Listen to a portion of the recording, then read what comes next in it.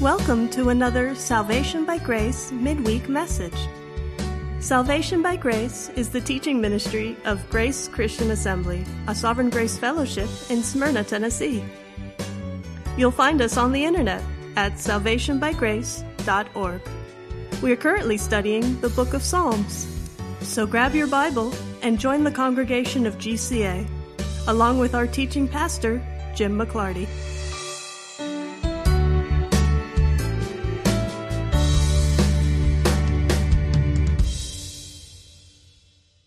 Psalm 13. We are going to look at Psalm 13 and 14 tonight. Neither of them are particularly long, and neither of them are particularly difficult. However, there are good theological bases for what David is writing here that are carried over into the New Testament, so we will look at some of that. Let's start with a question. I have a question for all of you to begin tonight. Does God deserve praise and worship and thanksgiving regardless of your circumstances? Absolutely. Yeah, absolutely. And that's really what David is getting at in Psalm 13. It's not complicated. It is typical of many of the Psalms that we have seen and are going to see from David, where he begins the psalm by describing the situation that he's in, describing his circumstances, and asking God, begging God, praying to God, where are you, God, in the midst of all this? And then at some point in the psalm, he gets his mind right and reminds himself that God is worthy of praise, that God is still there, that God is still on his throne doing whatever's good for him. So the contrast is between the circumstances that David finds himself in, and the particular circumstances of Psalm 13 include the fact that God seems to just be hiding from David. David can't seem to find God in any positive way in the events that he is in. And yet, he conforms his thinking about his circumstances to the theology that he already knows. And that is one of the important aspects of proper theology. If your theology is correct, then your theology will help you get through your circumstances rather than your circumstances conforming or changing or transforming your theology, which is what all too often happens. People have sometimes weak theologies, and then their circumstances in life undermine their theology, undermine their thinking. But if you have a firm understanding of God, who he is, his sovereignty, his ability to do whatever he wants with whoever he wants, anytime he wants, then your circumstances will be informed by your theology, which will allow you to get through your circumstances in a much better, much healthier, much more biblical way because you understand the God you're dealing with. So that's essentially what we see here in Psalm 13, which starts, "How long, O Yahweh? Will you forget me forever?" And so David is starting right off on the footing of, I'm in trouble, I'm in difficulty, we don't know what the particular circumstances are here. In a moment, he's going to say that his enemies are exulting over him. And so he's asking God, restore me, save my throne, save the kingdom. And yet you're allowing this to happen. So how long is this going to go on, O Yahweh? Will you forget me forever? How long will you hide your face from me? I don't like when preachers do practical application that is nothing more than, Jesus wept. Have you ever felt like weeping? That kind of, and yet I feel compelled when I read, how long will you hide your face from me? I feel compelled to ask that question. Have you ever felt that way? Have you ever been in that situation? Have you ever been in a case where you just feel like, where is God? Why is he hiding from me? Why am I getting no relief from this? Why am I suffering through this? Why am I enduring this? And God doesn't seem to be any help to me. Just turn your face toward me. Why are you hiding from me? Well, that describes David's circumstance, and that describes our circumstance as we're going through the tough times of this life, which is why, again, I stress that a proper theology will get you through your circumstances. Don't let your circumstances change what you know theologically. Because David is in a situation where he's asking God, how long is this going to go on? Are you going to forget me forever? Obviously, hyperbole. How long will you hide your face from me? And how long shall I take counsel in my soul? In other words, David is saying, I got to figure this out by myself. Why have you left me? Why haven't you given me the wisdom, the insight, which he's going to say in a moment, to understand how to deal with this circumstance? The only person I have to turn to is me, and I'm trying to figure it out myself. How long shall I take counsel in my soul, having sorrow in my heart all the day? And how long will my enemy be exalted over me? So his circumstance seems to be that he has no counselors that he can really trust, that he's having to figure it out by himself, within himself. God is not giving him the insight. In verse 3, he's going to say, enlighten my eyes, which means give me wisdom, give me insight, give me some kind of spiritual understanding, because it's all left up to me right now. And David seems to understand his own lack of capacity to figure out, as the king of Israel, what the best approach is. And even his enemies are now mocking him and exulting over him. And I have sorrow in my heart all the day. How long will my enemy be exalted over me? Consider and answer me, O Lord my God. Boy, you can hear the desperation in that statement. After everything he's described about his situation, how hard his situation is, that he's even got his enemies exalting over him, like this is going to be the end or the downfall of his kingship. And then he cries out, consider this. Consider my circumstances, consider my enemies, consider Israel, and answer me, O Lord my God, O Yahweh my God. Enlighten my eyes. Give me understanding is what that means. And lest I sleep the sleep of death. That extra the sleep is added by the NASB translators. It's just lest I sleep the death. So apparently, whatever situation he is in, if it continues down that road, it's going to kill him. And so he is asking God, give me some insight, give me some understanding, give me some direction here. I need to know what to do, how to best rule your people, how to make wise decisions about my enemies. I can't do this on my own. Give me some insight, or I'm just going to die. Verse 4. This is in response to the fact that he's just going to die. Lest my enemies say, I've overcome him. He's already got his enemies mocking him. He's already got his enemies exalting themselves over him. And if he dies as a result, the enemies are going to say, well, now we've completely overcome him. He died because of us. So David's really building his case to God here. Give me some insight. Give me some wisdom. Answer me in the midst of all this, or else I'm going to die, and then my enemies are going to rejoice over me. They're going to take responsibility for it. They're going to think that they have overcome me, lest my adversaries rejoice when I am, the NASB says, shaken, when he is removed from his seat of power. Then they're going to rejoice over that. So you can hear that David's attitude throughout this is, don't let this happen, God. Don't let my enemies rejoice over me. Don't let these circumstances kill me. And where are you? Now, what's interesting is, before you get to the very last verse of this psalm, you don't hear David say that his circumstances changed. David does not say, and then God showed up and he told me important stuff. And I went and told my generals, and we went and beat up on the enemies, and I was restored to my throne, and everything improved automatically. He doesn't say any of that. Instead, what he says is firm theological statements about who God is and that God deserves worship regardless of the circumstances. He doesn't say his circumstances changed.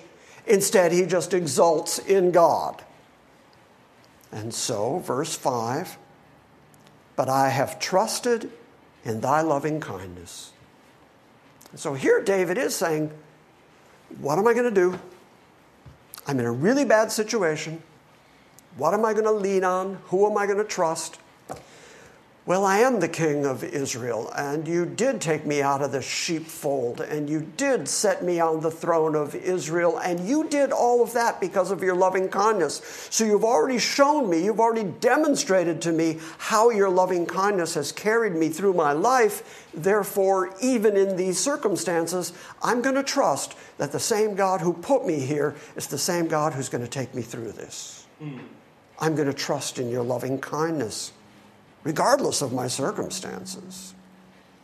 But I have trusted in thy loving kindness, and my heart shall rejoice in thy salvation. Again, David doesn't seem to be talking about eternal salvation here. He's not afraid that when he dies, he's going to be judged and sent into outer darkness. It's not what he's discussing here. He's talking about the kingdom being preserved. He's talking about his kingship and his throne being preserved. And so God, time and time again, has saved Israel because they are his chosen people. And so David, again, looking back on his history with God, can say, okay, God has preserved me time and time again. God has delivered me time and time again. God has provided for me time and time again. Therefore, I'm going to trust him because I know of his loving kindness, and I'm going to rejoice in my heart because of his history of saving me. Again, he doesn't say, God help me, oh, and then the help came, and then my faith was increased. What he says is, my circumstances are really bad, but I remember God. I remember what God's like. I remember what God has done. And based on God's preserving nature, based on his loving kindness, based on his history and my experiences with him, I'm going to trust him. My heart's going to rejoice because he's taken care of me this long. And finally, verse 6, I will sing to the Lord.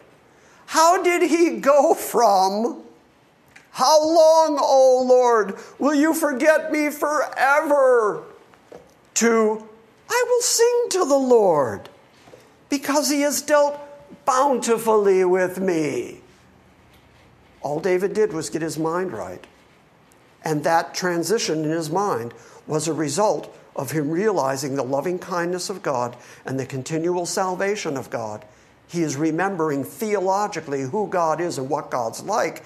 And based on his knowledge of God, he put his trust and his heart and his praise in God, even though his circumstances didn't change. Well, that's a very good theological lesson. Every once in a while, the circumstances of our life are going to make us doubt after our flesh. And the best thing to do in the midst of your difficulties, in the midst of your pain, in the midst of the confusions of this life, the best thing you can do is sing to God. Best thing you can do is worship God. Best thing you can do is praise God. And get your head out of the sand, get your mind off of your circumstances and how bad you have it, and where are you, God, and have you forgotten me forever? You know theologically he has not forgotten you forever. You know theologically that he is preserving you, and the very fact that you're breathing right now is proof that he is consistent in his loving kindness toward you. But we get so involved in our flesh and in our circumstances that we'll start crying, where are you, God? And the answer is to remember what you already know. That is why I have said so often over the last 21 years that it's really good to know the sovereignty of God before the trouble comes. Because when the trouble comes, it's going to be hard to learn the sovereignty of God in the midst of the trouble because you're in survival mode. But you'll get through survival mode if you enter that survival mode knowing about the sovereignty of God. It will help you in your suffering to know that everything that you're going through first passed through nail-scarred hands. He allowed that to get to you, so it has some purpose, it has some benefit. It is working his plan in your life, and it is going to produce in you the very thing that he is determined to produce in you. Okay, I didn't make that all up. Paul drew that out of the circumstances of life, and he developed it in his own theology, and I think that Paul got a lot of it from this psalm right here, because I'm going to show you in a moment how much of the next psalm Paul quotes right in the book of Romans. So clearly Paul is really familiar with this section of the book of Psalms. But for the moment, turn to Romans 5. We're going to go to Romans 5, starting right at the very first verse. Here is Paul's argument that as we go through the difficulties of life, it creates certain characteristics within us. It's not just random, pointless difficulty and trials in life. It's trials in life that have purpose, and the end result of them is that we come away with a greater faith, a greater understanding, a greater patience, a greater endurance, because we recognize that God gets us through each of them successively. So the next time you come up against a trial, you know, okay, God's going to get me through this too, because he's gotten me through all the other ones. Here's how Paul puts it. Romans 5, verse 1. Therefore, having been justified by faith, that's what Paul's been arguing about for the first 4 chapters, that everyone is sinful and that the only real justification is by faith, not by the law. So having finished that argument, he says, therefore, having been justified by faith, we have peace with God through our Lord Jesus Christ, through whom also we have obtained our introduction by faith into this grace in which we stand, and we exult in hope of the glory of God. And not only this, but we also exult in our tribulations. Okay, I get exulting, celebrating the fact that we have this introduction by faith into the grace of God and exulting in the hope and the glory of God. I get that. But exulting in your tribulations? How do you exult in the difficulties and trials of this life unless you have a proper theology, which Paul is laying out for you here, so that you can understand that the trials, the tribulations of this life have a purpose. God is working his purpose through you, through the difficulties he's taking you through, and therefore you can exult even in your trials, even in your tribulations. It's the same thing David went through. Not only this, but we also exult in our tribulations, knowing that tribulation brings about perseverance. Every time you go through a difficulty, you become more confident that you're going to get through the next difficulty. And you begin persevering through the difficulties. Verse 4, and that perseverance brings about proven character, so that you have this godly attitude no matter what the circumstances. Again, the circumstances don't change your theology. The theology helps you through the circumstances. And that proven character produces hope. And I've told you many times, the Greek word elpis is not hope the way we think of it in the English, where you're saying, I hope something happens, it might not. Elpis has that same basis, pistis, as the word faith. And so what it is a confident expectation of what you know is going to occur. It hasn't occurred yet, but you're really looking forward to it, and you're confident it's coming. Okay, well, that kind of faithful confidence grows as a result of you going through trials and difficulties, which create perseverance, which creates proven character, which produces that hope. You don't start at confident expectation. You have to go through difficulties and trials to get yourself to that kind of hope, that kind of expectation that God is going to be God. He's going to get you through the difficulties you're going through. That's going to produce perseverance in you. And verse 5 says, And that hope, that confident expectation of the deliverance that you know is coming, that God is going to deliver you through it, that hope does not disappoint. Why? Because the love of God has been poured out in our hearts. Just like David saying, my circumstances are terrible, but I'm going to remember the loving kindness of God. It's one of the reasons that I think Paul was very informed by Psalm 13 when he wrote this theology. He didn't just make this up out of whole cloth.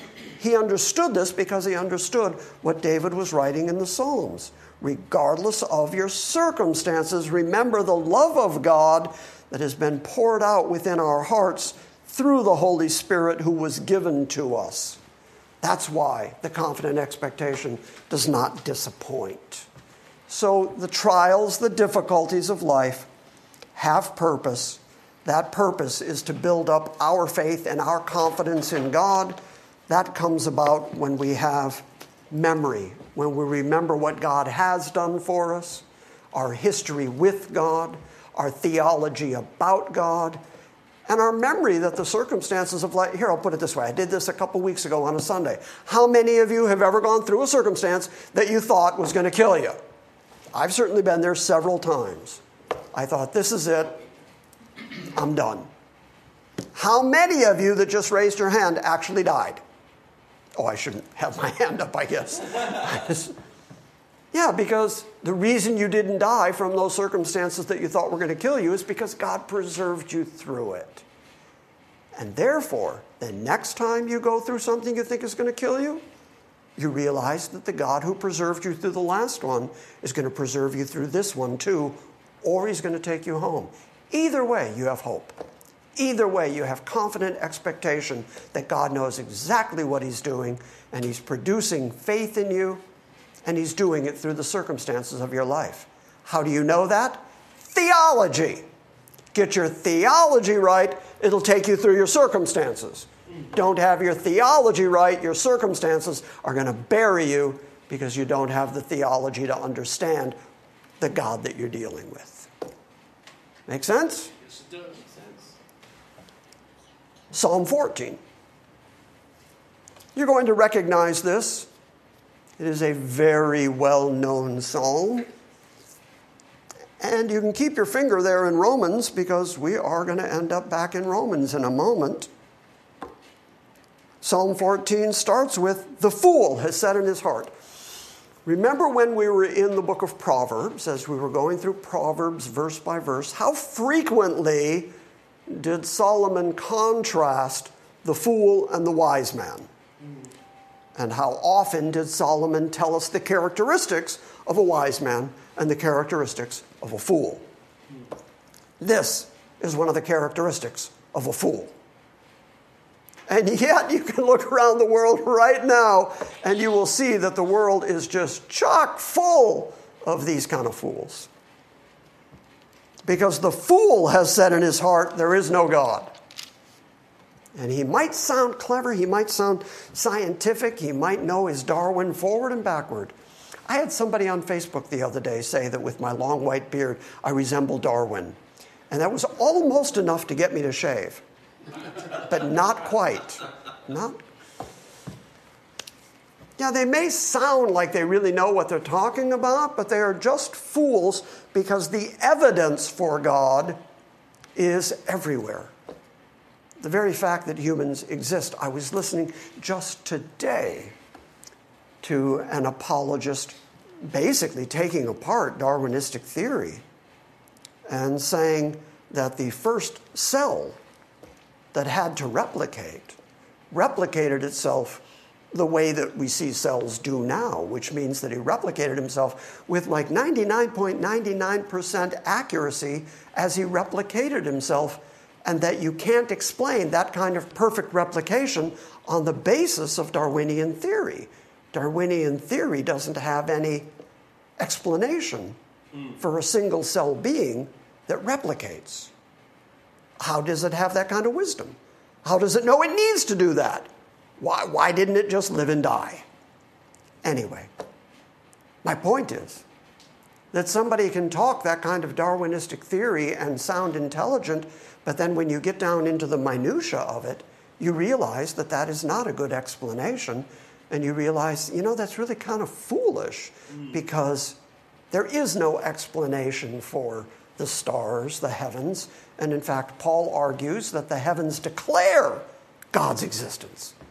The fact that the heavens exist proves God's existence. And so, the fool, David writes, because he's a fool, starts with the assumption there is no God. And here's why they say that. They are corrupt. They are sinful. They are depraved. David knows total depravity, even though he doesn't know the terminology.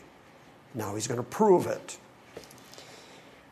They who are corrupt have committed abominable deeds, and there is no one who does good. Sound familiar? It's carried over into the New Testament. It's part of Paul's argument for total depravity.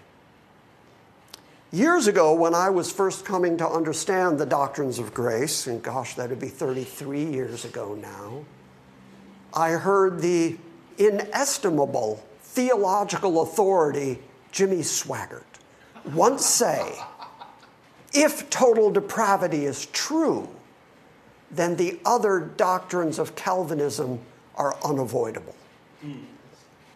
Of course, then he went on to say, fortunately, total depravity is not true. And it went downhill from there. But even he realized that if total depravity is true, then salvation has to be by grace, because it can't be because of anything that's within a person. Okay, so does the Bible actually teach total depravity, total corruption of human beings? Well, the very fact that David just told us there's no one who does good, it's total depravity right there. In its simplest form, there's nobody who does godly things. There's nobody who's holy and righteous enough to appease God. Why? Because they are corrupt, and they have committed abominable deeds. So their abominable deeds are going to condemn them, and there's no one who does good. The Lord looked down from heaven upon the sons of men to see if there are any who understand. Actually, that is anyone who acts wisely. If there's anybody whose activity in life demonstrates that they have any kind of wisdom. And so here's God looking at all of humanity to see if there's anybody. Before the flood in the book of Genesis, we read that God looked at men and saw that their hearts were only wickedness continually. That resulted in the flood.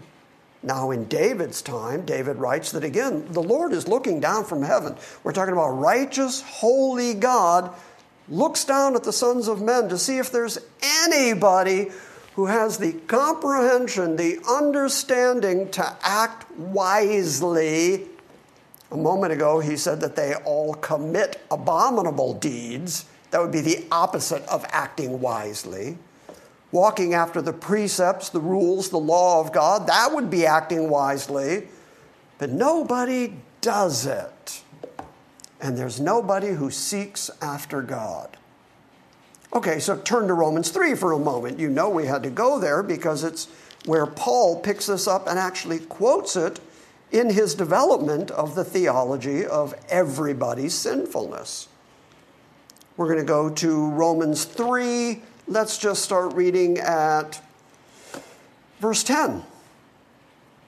Verse 9. What then? Are we better than they? Are we Jews any better than they Gentiles? No, not at all, because we've already charged that both Jews and Greeks are all under sin. Well, that sounds like total depravity.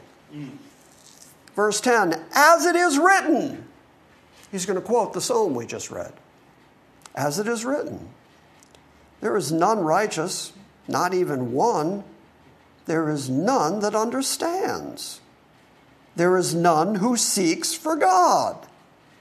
All have turned aside. Together they have become useless. There is none who does good. There is not even one.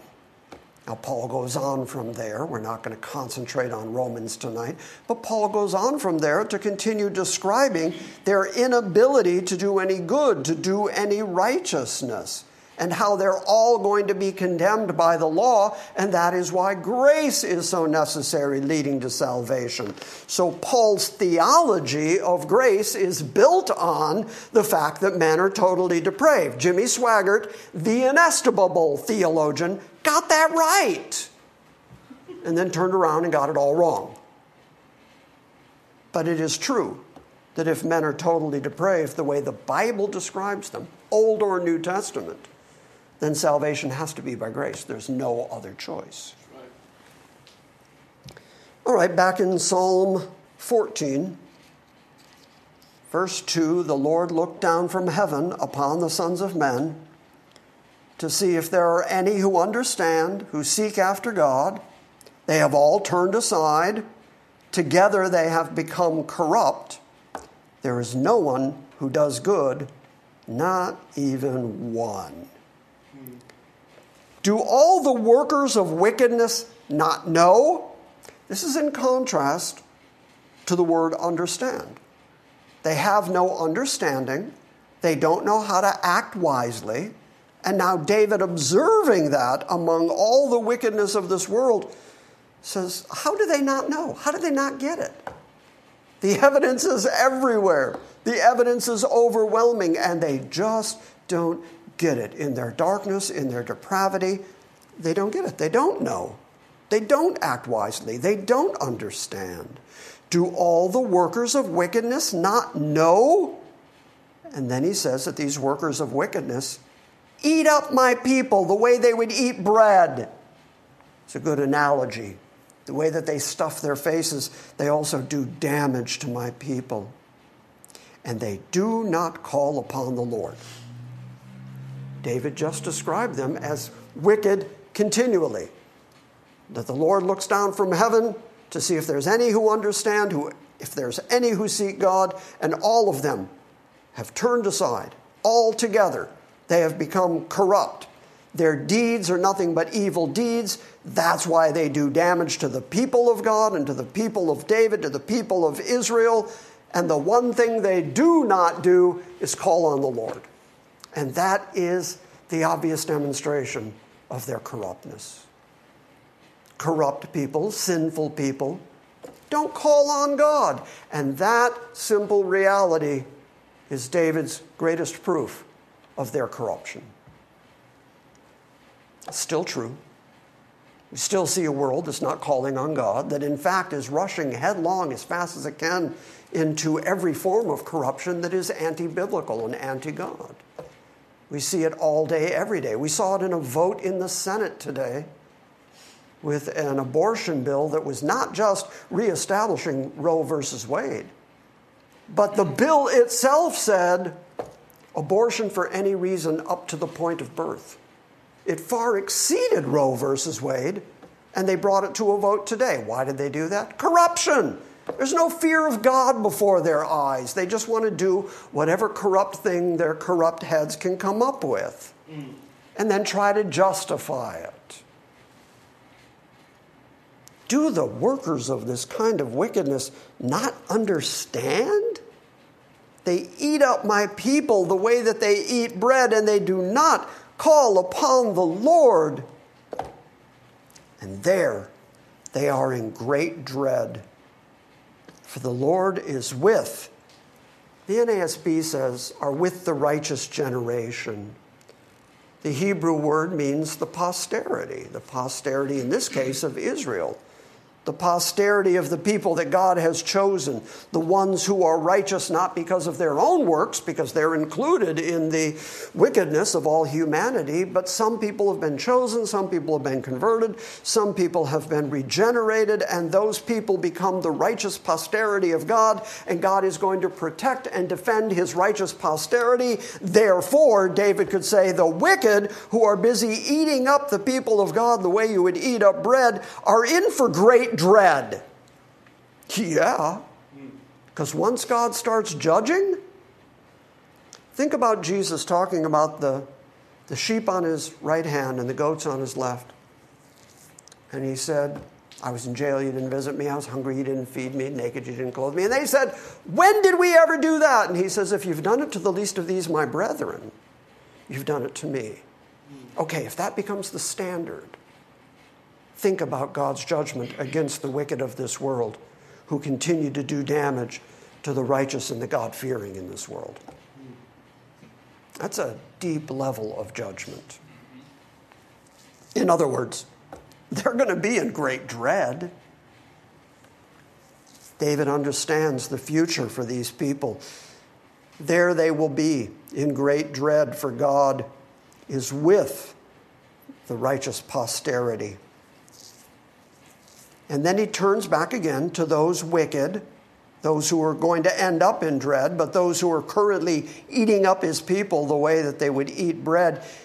He refers to them as you in the sentence, verse 6. You would put to shame the counsel of the afflicted. In other words, not only have you afflicted people, not only have you impoverished people, but then you also shame those people. You destroy those people. You can see why David would say it's like eating them up, devouring them. You put to shame the thinking, the counsel, the hopes, the plans, the intentions of the people you afflict. But the Lord is his refuge. Last week, we read David saying in chapter 11, Psalm 11, in the Lord I will take refuge. And I compared that refuge to a strong tower. How David was saying, I run to my fortified city, and God is my protection. Well, now David has expanded that concept beyond himself and said that the afflicted, who are the righteous posterity of God, have the Lord as their refuge. So even as the wickedness of this world is tearing them down, eating them up and spitting them out, they don't look to the world for comfort. They don't look to the world for their refuge. They don't look to the world for answers or righteousness. Instead, they look to God. They look to Yahweh because that's the only place you're going to find genuine hope in this life, in this world. And God knows that. I've insisted again for years that the circumstances God takes you through, if they end up driving you to your knees so that he has cornered you where he is your only hope, he knows that, and he did it on purpose. He knows if you're out wandering. He knows if you're getting too fleshly. He knows if you're getting too worldly. And he will drive you back to himself by taking you through difficult circumstances until you reach the point of saying, I have nowhere to go but God. And then you run to the Lord, and that's exactly what he intended when he brought the trouble in the first place. And that's an act of grace. That's the goodness and the loving kindness of God, that he doesn't leave you to yourself, doesn't let you just wander off into your flesh, that he preserves you, that he regathers you the way a shepherd gathers his sheep. He brings you back into the fold. So that's what David is describing here. Even though the world puts to shame the counsel of the afflicted, the Lord becomes our safety, our refuge, our strong tower. And then David gets a little eschatological in the last verse and is looking forward to the day when the holiness of God is going to break out, not necessarily in the whole world, even though we know that's going to happen, but David is really thinking about Zion. He's really thinking about Jerusalem. He's really thinking about Israel because he's seeing how Israel is erring and running away from their God and how they're given to idols. And so he says, oh, that salvation, restoration, rebuilding. Oh, that the salvation of Israel would come out of Zion. Zion is Jerusalem, where God has chosen to place his name, where the temple of God is, and where the house of the king is.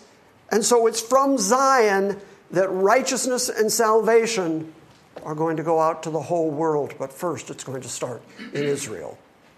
Again, that kind of Israelology is what we've been teaching here for 21 years. And even though people will tar us with all kinds of name-calling, and, oh, you're a dispensationalist, or whatever. I can't help it. The Bible keeps saying things like this, that David's prayer and expectation is that the salvation of Israel is going to come out of Zion. And there's no way to misread that or warp it to push the church into it or to say, no, what that really means is God gives up on Israel in the long run. Instead, it is David's hope, his confidence. Oh, that the salvation of Israel would come out of Zion. And by the way, it does. Because Christ himself comes out of Zion. Amen. Yes. And he is declared immediately in the temple of God to be the deliverance, the restoration of Israel. In the temple, in Zion. That's why I said David gets a little eschatological here. Oh, that the salvation of Israel would come out of Zion. When? When the Lord, Yahweh, restores his captive people, and Jacob will rejoice, and Israel will be glad. I don't care how race-specific that sounds. It is exactly what David is praying because he is the king of Israel. Yahweh is the God of Israel. The preserved people are the people of Israel. The righteous remnant comes out of Israel, and God continues in his salvific work for Israel, even sending the Redeemer of Israel, because God calls himself the Savior of Israel. And so that language permeates the Bible, and David's prayer here is that God would just do what God said he's going to do. He's praying God's word back to him and hoping, looking forward to the day that the salvation of Israel will come out of Zion when Yahweh restores his captive people, and then Jacob will rejoice and Israel will be glad.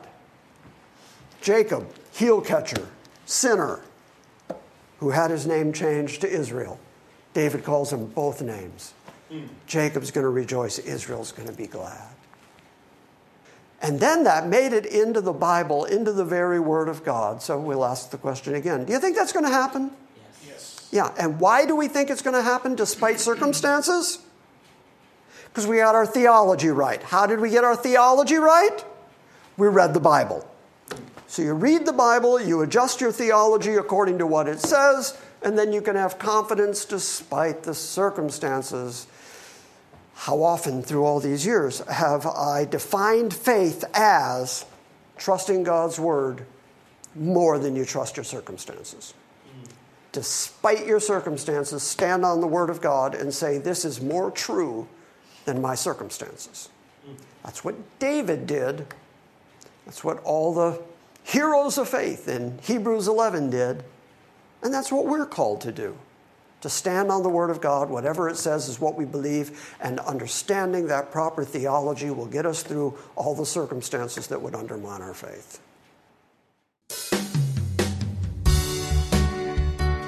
Thank you for listening to this week's Salvation by Grace midweek message. We encourage you to visit our website at salvationbygrace.org for books, Q&As, and our ever-expanding archive of audio sermons. And we invite you to join us next time when we gather around the Word and study the sovereign grace of God.